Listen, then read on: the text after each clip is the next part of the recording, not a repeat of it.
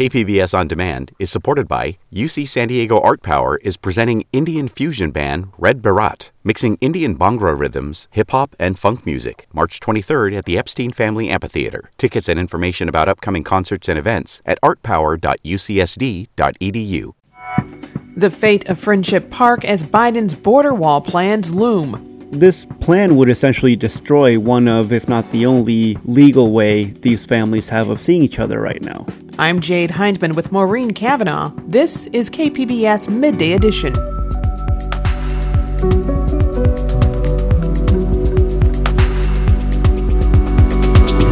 A look at how wastewater testing finds COVID variants. The wastewater genomics data is incredibly valuable because it is an early indicator. We know when the wastewater levels go up that precedes the cases going up, which then precedes the hospitalizations.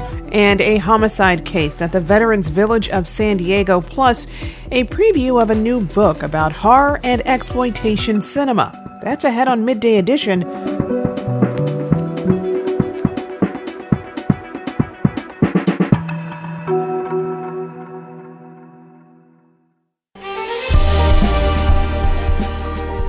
Hi, I'm Bill Hohen. And I'm Ted Hohen. Over the past 50 years, our family has brought many world-class dealerships to Carlsbad, including Mercedes-Benz, Porsche, Audi, Honda, Acura, Jaguar, and Land Rover. That's right. This year we're celebrating 50 years in Carlsbad. So on behalf of the entire Hohen family, we want to thank San Diego. Throughout the years, we've taken tremendous pride in meeting and even exceeding our customers' automotive needs. We value the relationships with our clients and look forward to serving you for years to come. We invite you to visit one of the Hohen Carlsbad dealerships or hohenmotors.com.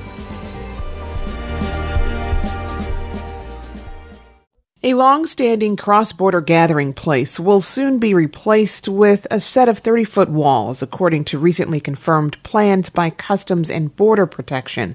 Friendship Park, closed since the beginning of the pandemic, has for decades been a place families separated by international borders could meet amid increasingly high border tensions.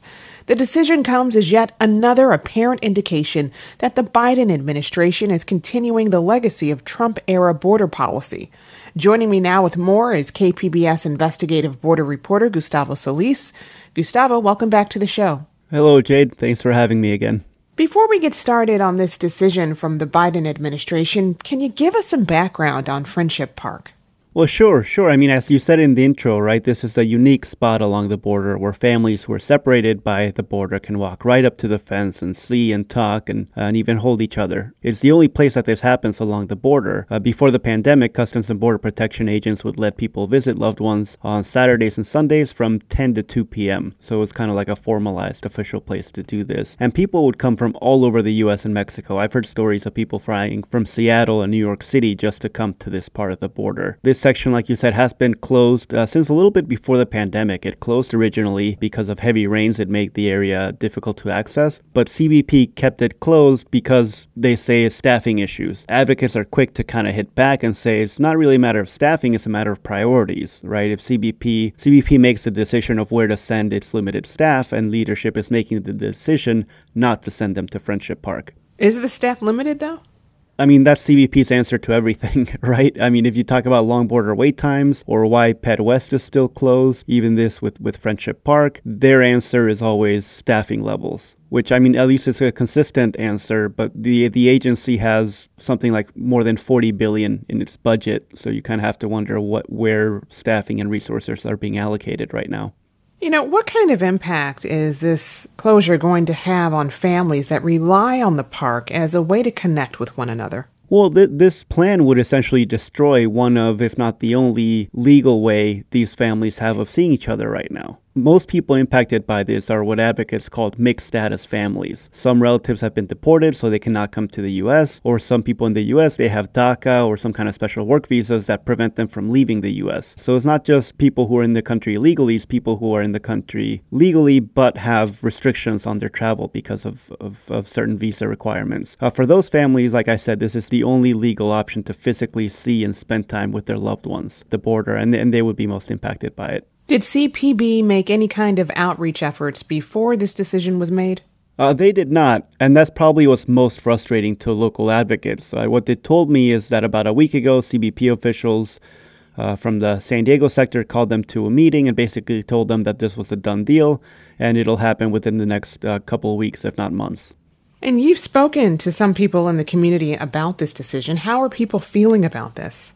Yeah, I did, and they're sad, angry, and they're betrayed. A lot of the frustration comes from the fact that President Joe Biden ran on a campaign promise not to build another foot of Trump's border wall, and that's exactly what he's not doing right now. He's extending it here in San Diego. Advocates told me that they remember Democrats framing the 2020 campaign as a direct response to Trump, but at least along the border, they're not seeing much of a difference between Trump and Biden in these first couple of years, and that's the main source of frustration, not just with Friendship Park, but with other border and immigration issues. Has CPB given any official reasoning for the park's eventual closure? Any particular reason why they need to replace the existing fence? Well, this is part of Trump's border wall, the one that Mexico was supposed to pay for, but is actually being funded by the taxpayers. Part of that project was not really new walls, but mostly replacing existing fences. And that's what's happening here in San Diego. All right, to be clear, there are fences in the park already. All along San Diego, there are actually two fences. CBP calls them a primary fence and a secondary fence. There's this weird no man's land in the middle between the two fences that they use to patrol the area. And what's unique and awesome about Friendship Park is that there's a gate between the first and second fence. So people can walk right up to the fence that's right along the border and talk to people there. With these two, the new design, they don't have a gate in between the two fences. There's no space specifically dedicated to visit families with each other. And again, as you've mentioned, there is this larger discussion here about the Biden administration's continuation of Trump-era border policy. In this case, the construction of a 30-foot wall. What can you tell us about this? Well, this is just one part of it, right? Like you mentioned, the other one is Title 42, which the Biden administration kept in place for years after being elected, is trying to get rid of it now, but is facing pushback. The courts, kind of like he did with Remain in Mexico, which was another Trump-era policy that Biden had been, and even as of today, has been unable or unwilling to get rid of. So there's a track record that doesn't look great for Democrats and specifically for Biden when it comes to the border and when it comes to rolling back some of Trump's-era policies. When will the park ultimately be closed, and will there be something new in its place? Advocates have told me it's a matter of weeks or months at most, but it has kind of been closed for over a couple of years now. In terms of what the park would look like in the future, I'm not sure. Borderfield State Park is still there, and you'll still be able to access it and walk over there. But this idea of this place of it being the one and potentially only place along the border where you can actually go and see people who can't physically cross in the U.S., I don't think that will ever come back if it goes away. I've been speaking with KPBS investigative border reporter Gustavo Solis. Gustavo, thank you for joining us. Well, thank you, Jade.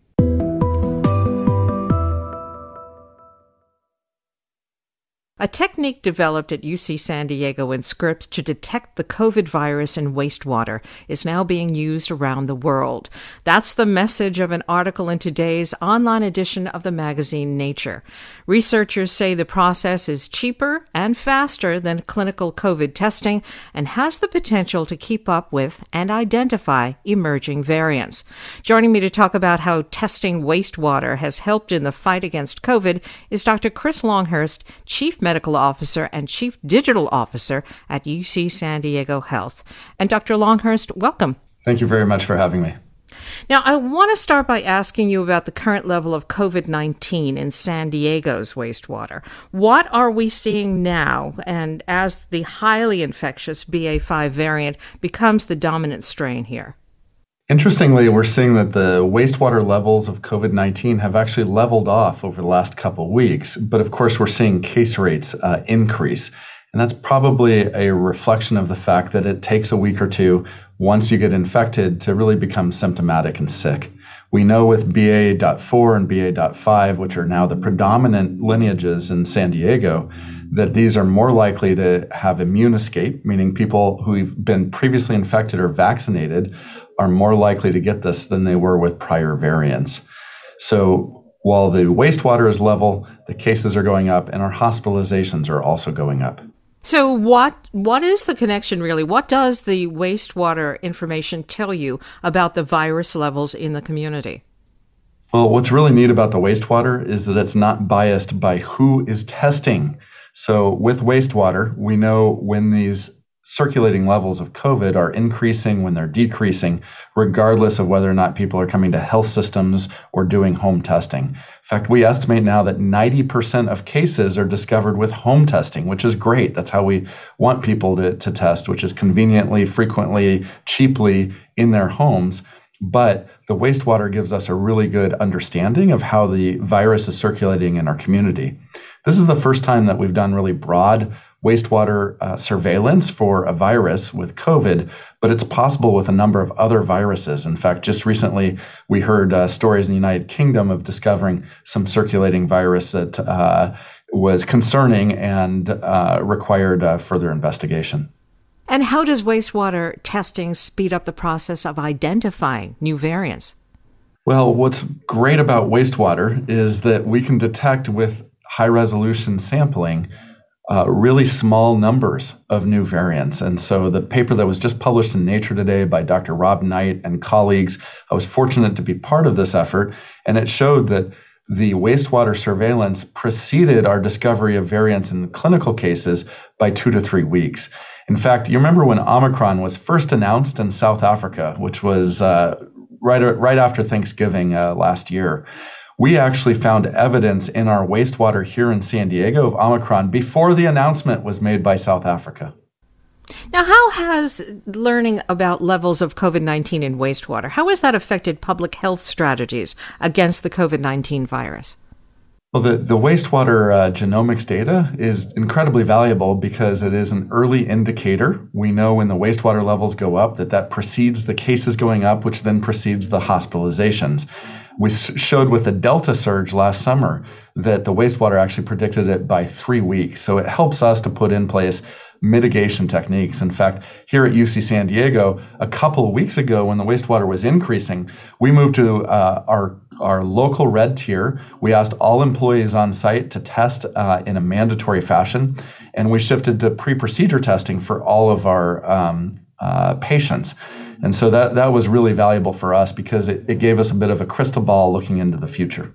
It seems like this wastewater testing started out about 2 years ago on the UC San Diego campus, and now it's being used around the world. Is that right? Well, we can't take credit for being the first to ever do wastewater testing. It's been around for about 20 years, but it really hasn't been broadly used. We're certainly one of the first colleges to use this to find cases, and that was extraordinarily helpful for us as part of our Return to Learn program.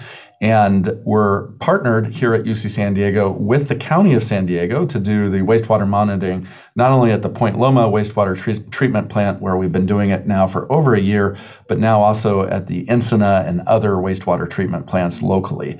And so this gives us really tremendous insight that not all counties in California have, even though this is part of the governor's recommendation and SMART plan. And the reason that it has caught on so well, at least one of the reasons, is because it is so much faster and economical than the usual form of monitoring for COVID. Isn't that right? That's absolutely correct. I can't quote you the number, but every one of our wastewater tests is in the, let's say, hundreds of dollars, whereas testing a clinical sample to find out, let's say, if I'm COVID positive, which genomic variant I'm carrying, it's much more expensive, but it's also not clinically valuable in an individual. We don't treat you differently or give you a different medicine because you have a different variant, but understanding what variants are circulating in the population helps us to plan things like vaccination strategies and antiviral availability and prevention and mitigation techniques. Can you explain how the level of COVID in sewage translates to the number of infections in the community? Well, that's part of this paper that was just published in Nature. We're working hard to be able to correlate those wastewater viral levels with number of cases. It's not always easy because different variants can actually shed different amounts of particles in the gut. And so a single surge is comparable within itself, but not always to other surges. Now, they're not exponentially different, so we can make some estimates, but we have to learn with each surge and each variant how those wastewater particles behave. And have institutions such as the CDC and the World Health Organization promoted wastewater testing as sort of an official diagnostic tool for communities? it's really gaining a lot of steam. So the Center for Disease Control has made this a strong recommendation that communities begin wastewater testing. As I mentioned, the governor made this a requirement as part of the SMART plan for the state of California, but it requires substantial infrastructure. You have to have testing facilities. You have to have the ability to monitor this on a regular basis. We're partnered closely with Dr. Seema Shah and the County of San Diego Public Health to make sure that we're getting these samples in a timely fashion. And then we're shortening that turnaround time from when we get the samples at UC San Diego to when we produce those results. And you'll see that on the search website, where we now have results as quickly as 3 to 7 days from time of sampling. I've been speaking with Dr. Chris Longhurst. He's Chief Medical Officer and Chief Digital Officer at UC San Diego Health. Dr. Longhurst, thank you so much. Well, thank you very much for having me.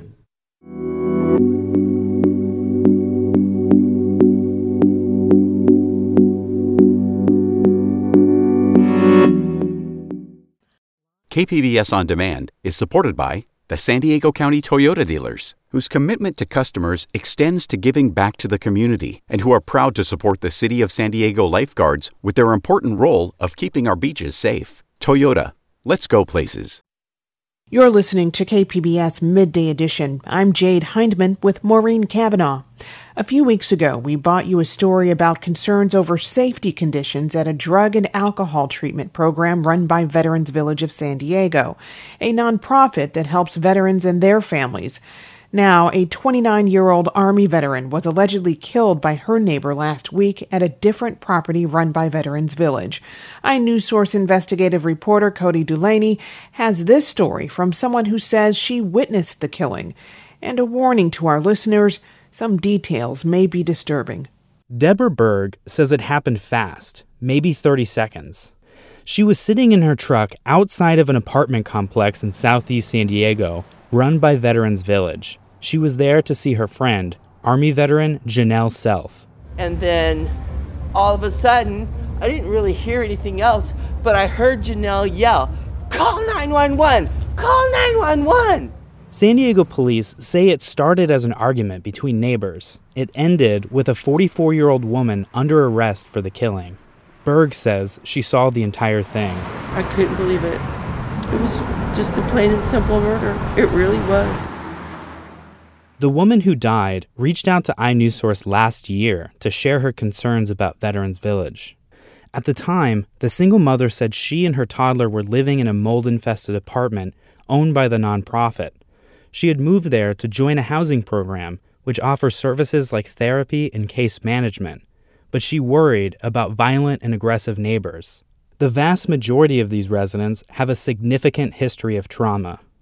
Suzanne Hamann is a former therapist with Veterans Village. She warned management about unstable, violent people at the apartment complex when she resigned last year. She says it was a disaster waiting to happen.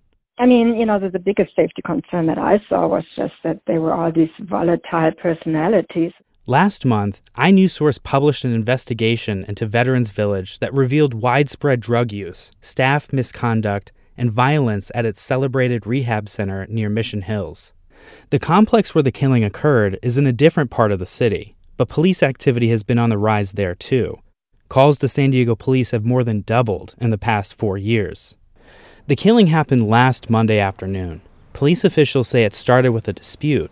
Berg isn't sure exactly what happened. She only saw it spill out into the parking lot when her friends started yelling at her to call 911. I thought she was kidding. Really? I thought she was kidding. I was sitting him. And then she comes walking out and the lady's right behind her. The woman accused of the crime, Samantha Munoz, then climbed into a car and started the ignition. Janelle just stood right in front of her car with her camera. She's like, gonna take a picture. Munoz started slowly inching forward, while Self stood in front, slowly backing away, keeping the camera pointed on the driver in front of her. And the lady's right here right now. And the lady yells, "Get out of the way!" And Janelle's like, "You're not going anywhere!" Then she saw the driver accelerate and plow into Self. She didn't think it was real until Self flew through the air and landed on her back in the middle of the road. Berg says she gasped. She remembers the swing of her friend's hair.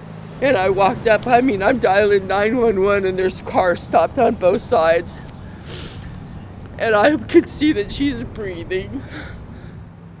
Within minutes, she says police were on the scene and a crowd started to gather further up the road, apparently where the driver had come to a stop. San Diego police later said the suspect stayed at the scene. All the while, the 2-year-old son of the woman who died was in his car seat, waiting for her to return. She was later pronounced dead at the hospital. Her child is now with family out of state. Muniz was arrested for murder, but later charged with lesser offenses.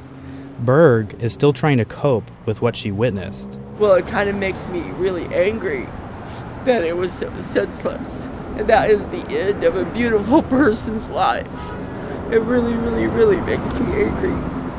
The death is the latest in a string of serious safety issues that have critics raising alarms about the nonprofit's operations. In a statement, Veterans Village CEO Akilah Templeton said she was devastated to hear what happened. According to Templeton, the nonprofit has done everything it can to protect its tenants and is providing counseling. Security guards are now at the property. For KPBS, I'm iNewsSource investigative reporter Cody Dulaney. This story is co-reported by Jill Castellano at iNewsSource, an independently funded nonprofit partner of KPBS.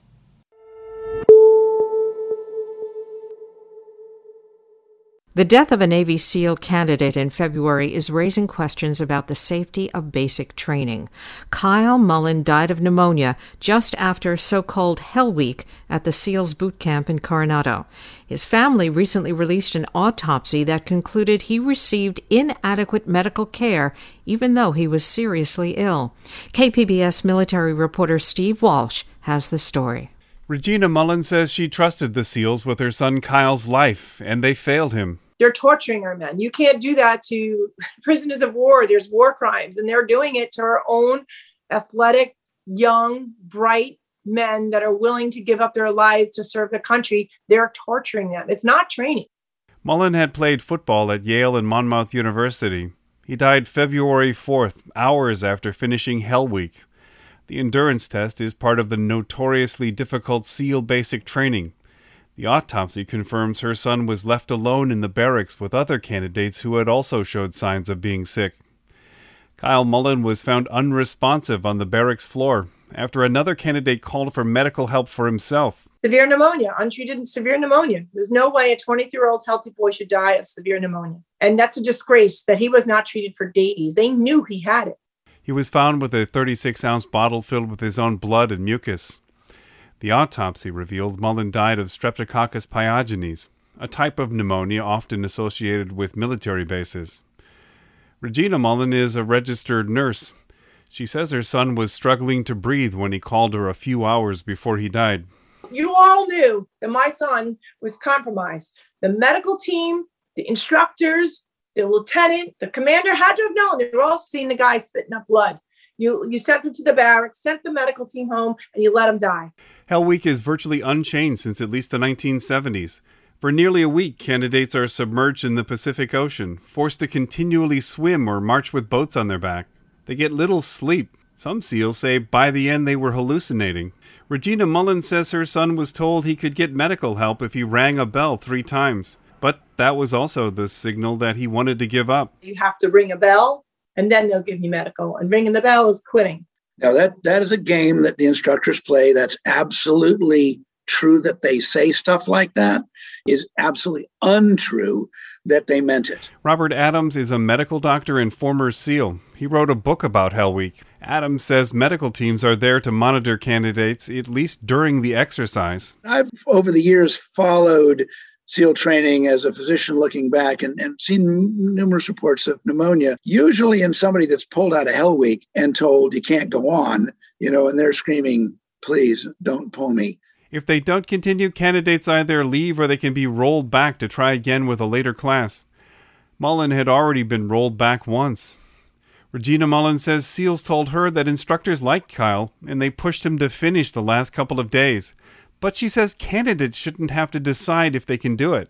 They probably don't even know what day of the week it is. They're probably delirious, altered mental status. How could you expect them to make that decision knowing what their medical condition is? The U.S. military often talks about training like you fight. Hell Week is more of a test of physical and psychological endurance. Instructors try to push candidates past what they think are their limits. Jeff Butler is a former SEAL. Really, the goal of it is to weed out people that aren't going to just have the mental fortitude to not quit when it gets absolutely terrible. I mean, guys that will go until they have literally life-threatening pneumonia. Butler's father was also a SEAL. While warfare has changed dramatically over the decades, Hell Week hasn't. It's a ritual to see who gets to be part of their organization. They're consider themselves gatekeepers of who is good enough to be in the community. That's how the instructors often saw themselves. Secretary of the Navy Carlos del Toro told Congress in May that after Mullen's death, the SEALs now have medical staff available instead of just on call after Hell Week. His mother says that's not enough. She says they need an outside investigation. Steve Walsh, KPBS News. Joining me is KPBS military reporter Steve Walsh. And Steve, welcome. Hi, Maureen. Does the Navy release information on how many SEAL candidates have died during training? Well, the SEALs tend to be rather secretive. We learn about these when they happen, maybe not right after they happen. So I don't have a tally of just how many SEALs have died. We know that back in 2017, Jason Loveless drowned very early on during BUD/S. Years earlier, we also know that a couple of instructors have drowned during what's called a drown-proofing exercise, where they were practicing their underwater breathing. Is it rare for SEAL trainees not to make it through Hell Week or the course in general? Oh, no, it's incredibly common. In fact, it's really kind of baked into the cake. In the class that Mullen was in, there were over 200 SEALs who started, or SEAL recruits that started BUD/S, and then less than 20 ended up finishing. It really is one of the hallmarks of SEAL basic training. So most of them drop out within the first day of Hell Week, which comes, a few weeks in, but still, this is the real crucible where most people end up dropping out. Many of them just decide it's not what they want, even though they may have been thinking about doing this for years. There are also a number of injuries which render people unable to get through the course, broken bones, strained muscles and such. Pneumonia is quite common. It's basically baked into this whole process. They weed out anyone who doesn't seem willing to sort of push through the pain and deprivation. SEALs are also, they recruit candidates from outside the Navy, college athletes like Mullen. They go through Navy boot camp and then go right into the BUD/S at Coronado. So they've really only been in the military for a couple of months before they're faced with Hell Week. Steve, can you give us some insight into the attitude of Navy SEAL instructors and trainees during Hell Week? The kind of attitude that could lead to the sight of a young man spitting up blood and not being taken for medical treatment? Yeah, so there are two things there. As I've said, the candidates have to impress their instructors as they push past any obstacles. They have to show them that they really have the what it takes to endure anything. So they have every incentive not to complain and just to keep going no matter what's going on with their bodies. The instructors are telling them that they can push back and push beyond what they think are their real limits. Mrs. Mullen, of course, who lost her son Kyle, says young men under such extreme physical and psychological stress should not make their own decisions on whether to continue through Hell Week. Who does she think should make that call? There is no question that the lives of these candidates are 100% in the hands of SEAL leadership. That's the medical teams, that's the instructors, that's the command itself. They have to have the processes in place to keep cadets safe, or candidates safe. There are standards. The SEALs are expected to release their own investigation into this incident. We're going to have to find out going forward what changes they might want to make after Mullen's death. Now, the former Navy SEAL you spoke with kind of made it sound like the extremes of Hell Week are more like a hazing ritual than a real training exercise. Is that a fair assessment? Well, hazing is specifically illegal in the military, so the SEALs would take issue with calling it hazing specifically. Though, Hell Week isn't really training in the typical sense of the word. They're learning some skills, but Hell Week specifically is more about testing endurance. Instructors are screaming at the candidates, telling them that they can quit any time, that they will get food and a warm blanket. The candidates are put into a state of continual exhaustion. They're wet and their core body temperature starts to drop.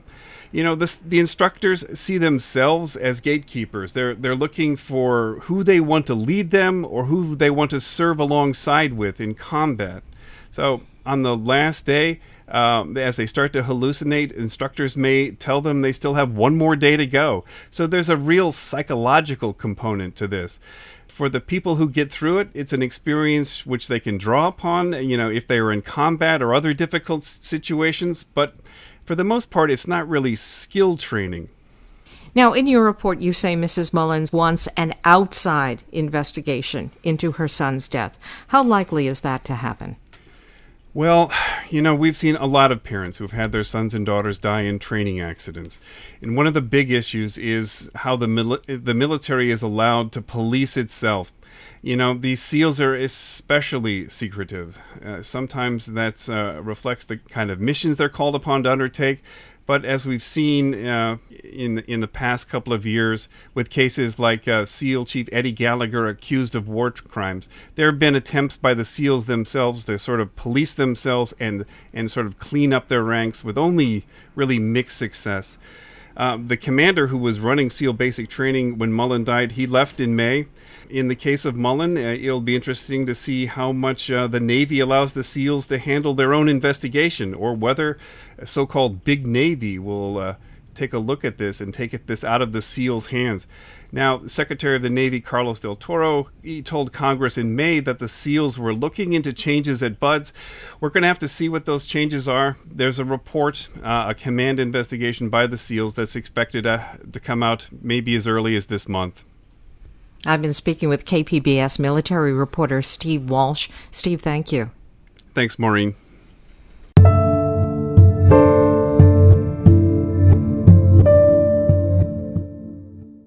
Collecting food waste for composting is something that often happens in backyards, but now 2 cities are doing it in the landfill as part of new state legislation to actually keep food out of landfills. Carlsbad and Chula Vista have updated their facilities to comply with the new legislation, so now residents in those cities are taking part in a new green effort. Here to talk about it is KPBS environment reporter Eric Anderson. Eric, welcome. Thank you, Jade. So the purpose of these new state requirements is to keep food waste out of landfills, but why is it so important to do that? Well, it's a pretty simple answer. In fact, one thing that happens when you put a bunch of organic or food waste, table scraps, etc., into a landfill is they start to decompose. It's the natural course of things, right? When they decompose, though, one of the byproducts of that decomposition is a gas that's known as methane gas. And so it produces methane gas, which just so happens to be a very dangerous greenhouse gas emission gas. So it causes a lot of trouble. It doesn't last very long once it gets into the atmosphere, but in that short amount of time that it's in the atmosphere, it causes a lot of issues on greenhouse gas warming conditions.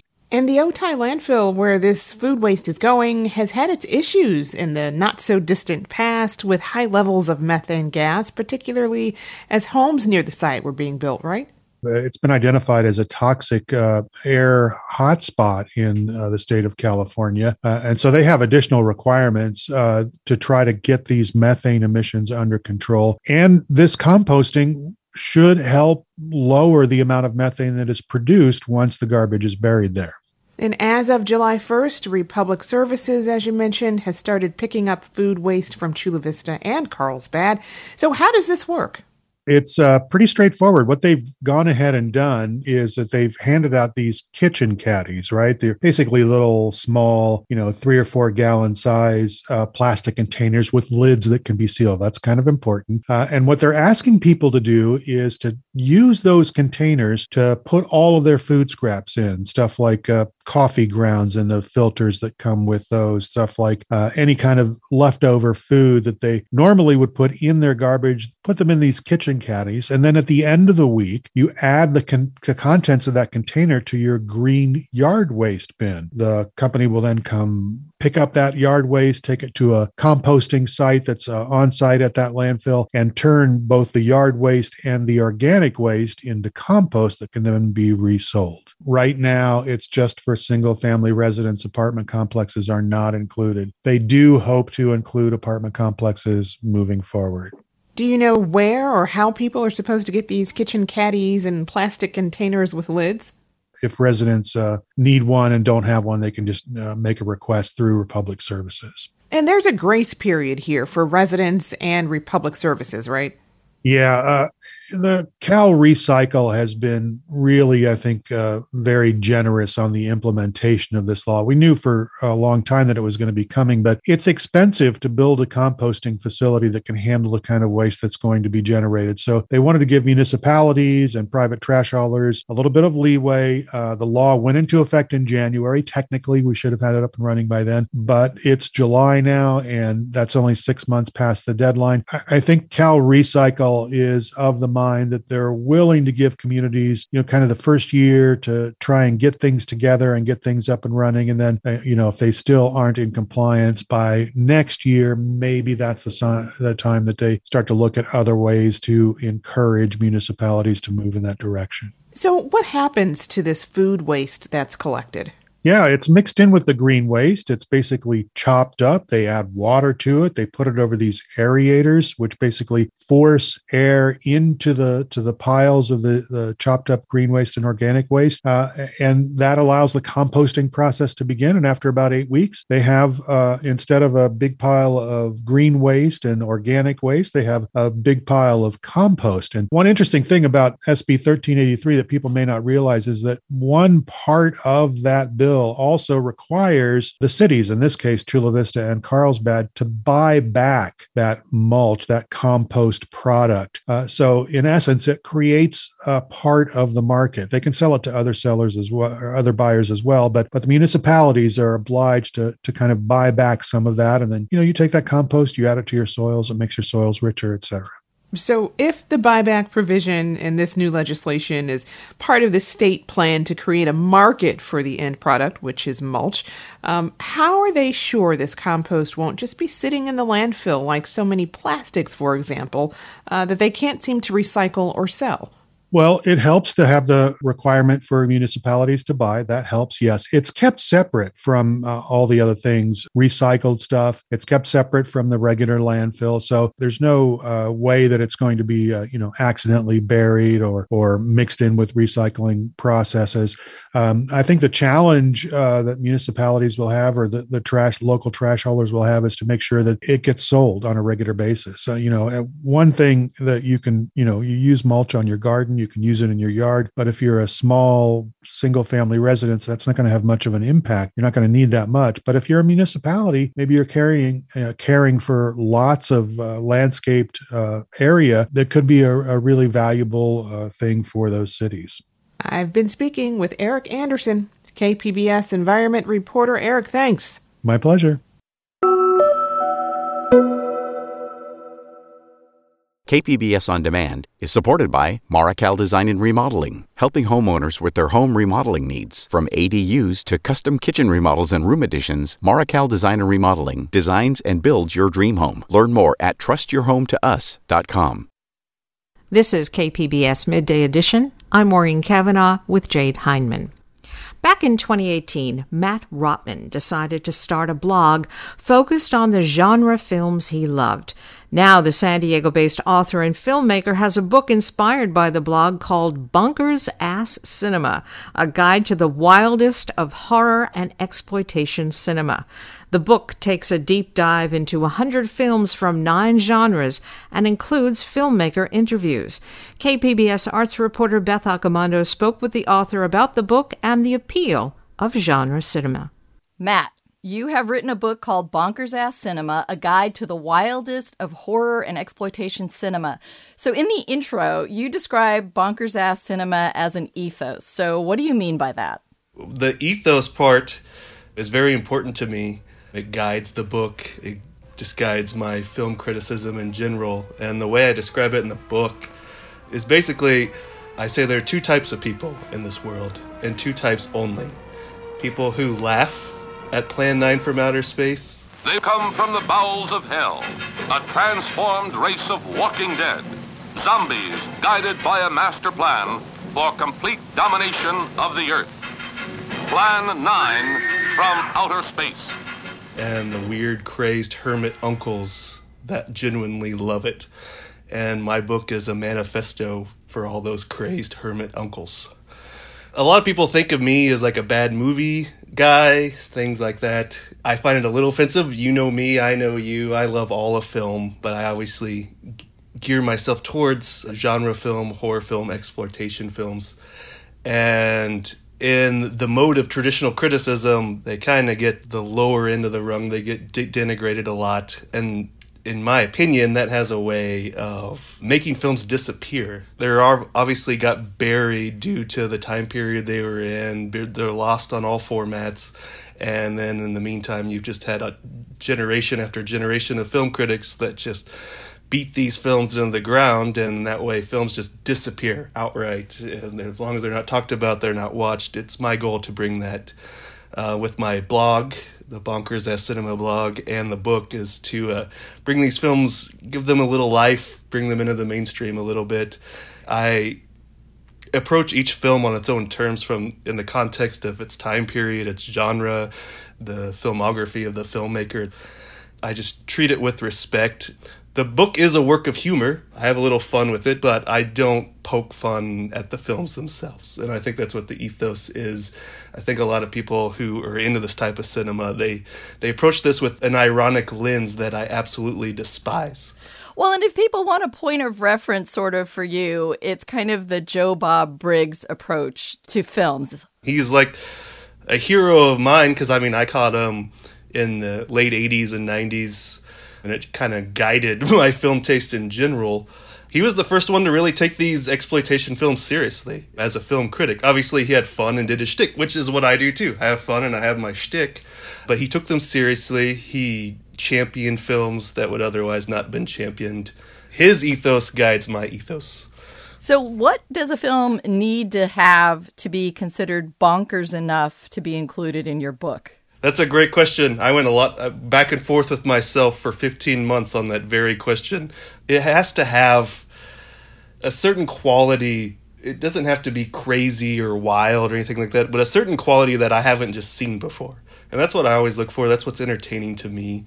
It's just like, usually the films I pick are like singular visions of a filmmaker that only make sense to the guy who made the film. And that's what draws me to it. I'm drawn to the most extreme things, either extreme metal, extreme punk rock, extreme filmmaking.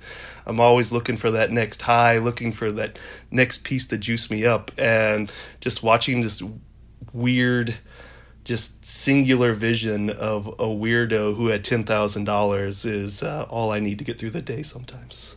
So what can people expect to find in your book in the sense of how do you break the films into categories? Is it just films? Do you include filmmakers? Kind of what can they expect from this? I chose 9 film genres just to focus on to guide me through. Animal attacks films, sexploitation, blaxploitation, monster films, alien films, even a Bigfoot chapter. There's a whole action chapter, and I deal with your favorite film of all time, Dangerous Men. And then there are certain filmmakers I wanted to focus on, so I have little subchapters, director spotlights for the likes of like Doris Wishman and Rene Cardona Jr. Well, I wanted to ask you about Dangerous Men because I feel like if you talk a little bit about Dangerous Men, it may give people a better sense of what defines bonkers ass, because it's not simply sometimes what's on the screen, but also what went on into that whole process of bringing these films to life. Yeah, so Dangerous Men is a hilarious example of, as you say, what we're talking about, just the ethos, the bonkers ass cinema, the guiding force of why I would pick a film to be included in the book. And it's directed by a guy named, I believe, John S. Rad. But basically, he started making Dangerous Men, I believe, in the early 80s and finished it in the mid-90s. And it just got released a few years ago. So, we're talking about a process of 30 plus years to get where we are now. Dangerous strongest men, guaranteed it's like nothing you've seen before. It's just a guy with no budget, spent 10 years on the bulk of the production with different actors playing different parts and people that are fatter, older in the meantime. It doesn't address it at all. It's the best. You are going to be having a book signing, and you're going to be showing a film called Night Beast. So what can you say about Night Beast as to why this is a good film to have at your book signing? It epitomizes exactly what the book is. See the movie that will change the face of modern science fiction cinema. Night Beast. Terror from Beyond. Like, it's directed and written by Don Dohler, who was this true underground inspirational figure who lived in Baltimore. Before he was doing filmmaking, he was involved in publishing. He started, I believe, a magazine called Cinemagic in the late 70s. And this magazine found its way into the hands of people like J.J. Abrams. Things like this influenced a whole generation of filmmakers. But he not only could teach you how to do it, he did it himself. And so he made a series of the wildest, cheapest, most handmade science fiction action films. They always usually featured a crash landing of an alien, and you never know what the motivation of the alien is. He just likes to walk around and kill people. And utilizing just the most handmade special effects you've ever seen. He wasn't afraid to get gory, and Night Beast is one of those films you can look at and you can make fun of. Sure, it's very easy to watch Night Beast and make fun of it. But just to imagine it was made for $30,000 of what they're able to get on screen. It's inspirational, and really appreciative to be able to show Night Beast and get everyone in there to watch the Night Beast do Night Beast. All right. Well, I want to thank you very much for talking about your Bonkers Ass Cinema book. No, thank you. What a pleasure. That was Beth Accomando speaking with her friend and fellow film geek, Matt Rotman. Rotman will be signing copies of his book and presenting the film Night Beast at Digital Gym Cinema this Saturday at 1 p.m. Both Accomando and Rotman are volunteer programmers at Film Geeks San Diego, which is hosting the event.